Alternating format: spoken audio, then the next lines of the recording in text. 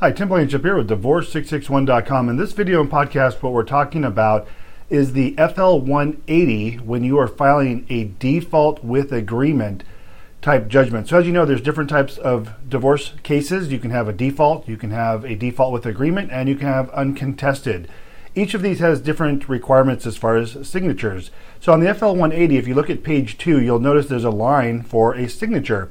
But if you have a default with agreement case, meaning both parties are involved but a response was not filed, the respondent still needs to sign. So where do they sign? There's only one line on page 2 of the FL180.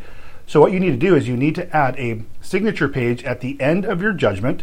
The last page should be a signature page, and the respondent needs to have their signature notarized when it's a default with agreement. The reason being is they didn't respond.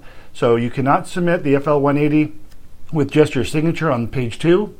You need to have a signature page at the end for both parties to sign, and the respondent's signature needs to be notarized. Tim Blankenship, Divorce661.com. Thanks so much for watching, and have a great day.